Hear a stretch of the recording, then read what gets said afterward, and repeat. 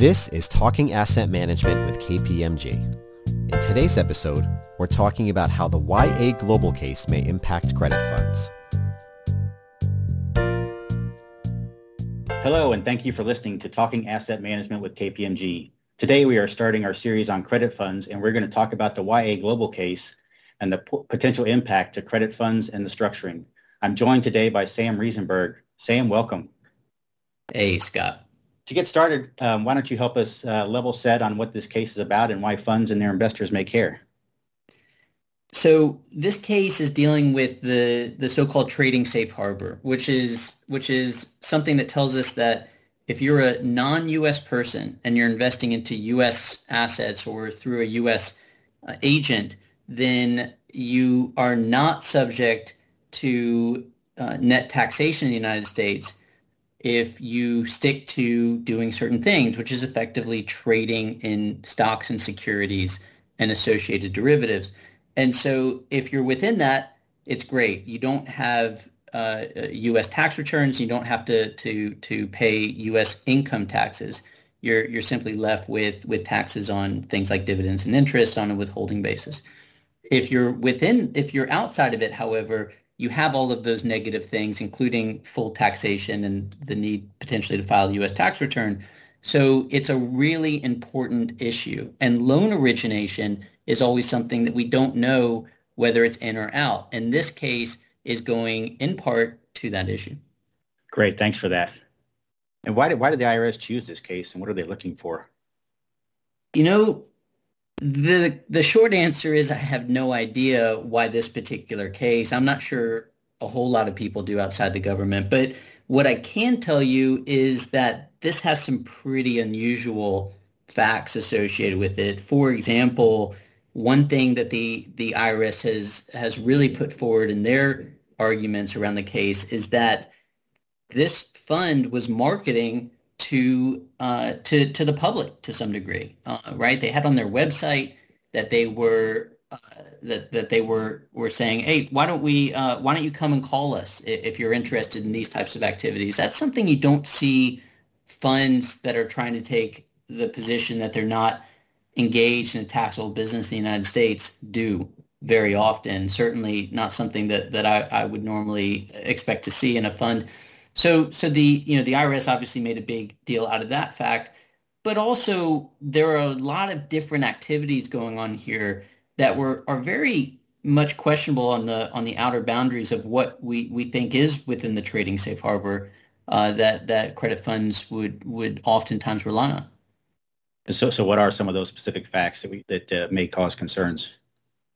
So this fund did public marketing of positions. It really held the positions for a short period of time. A lot of these positions were in things like equity standby letters of credit, similar derivatives, loans, syndicating securities, underwriting type activities.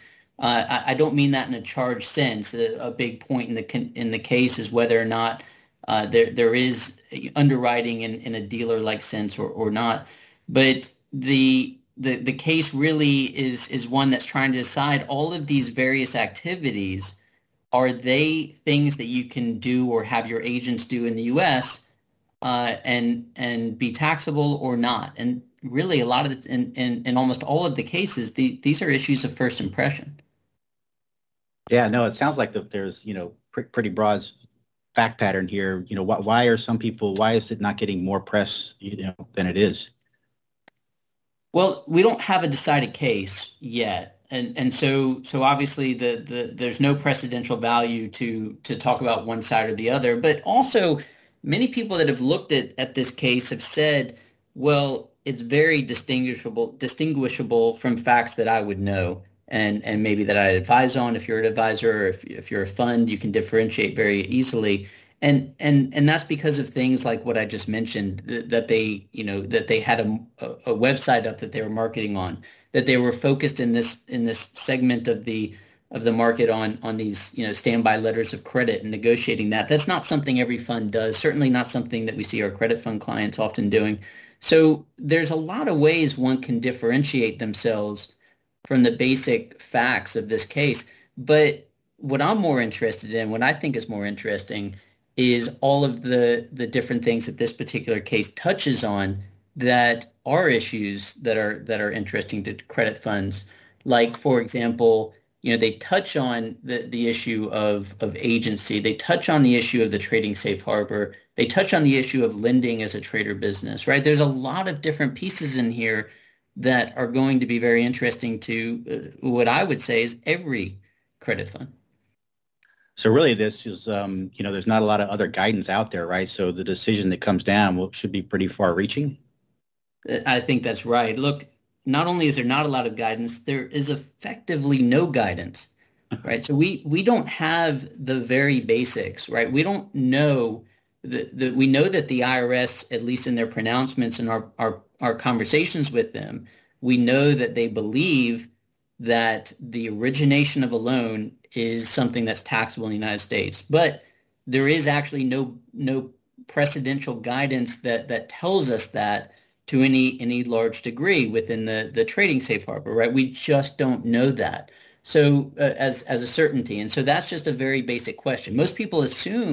Most practitioners that work in this area assume that that's the answer and where a court would fall on that. But that is actually at issue in this particular case. So we have a lot of very fundamental issues that are happening here that we just don't know how we don't know how they're going to come out, but they're going to impact a wide variety of taxpayers.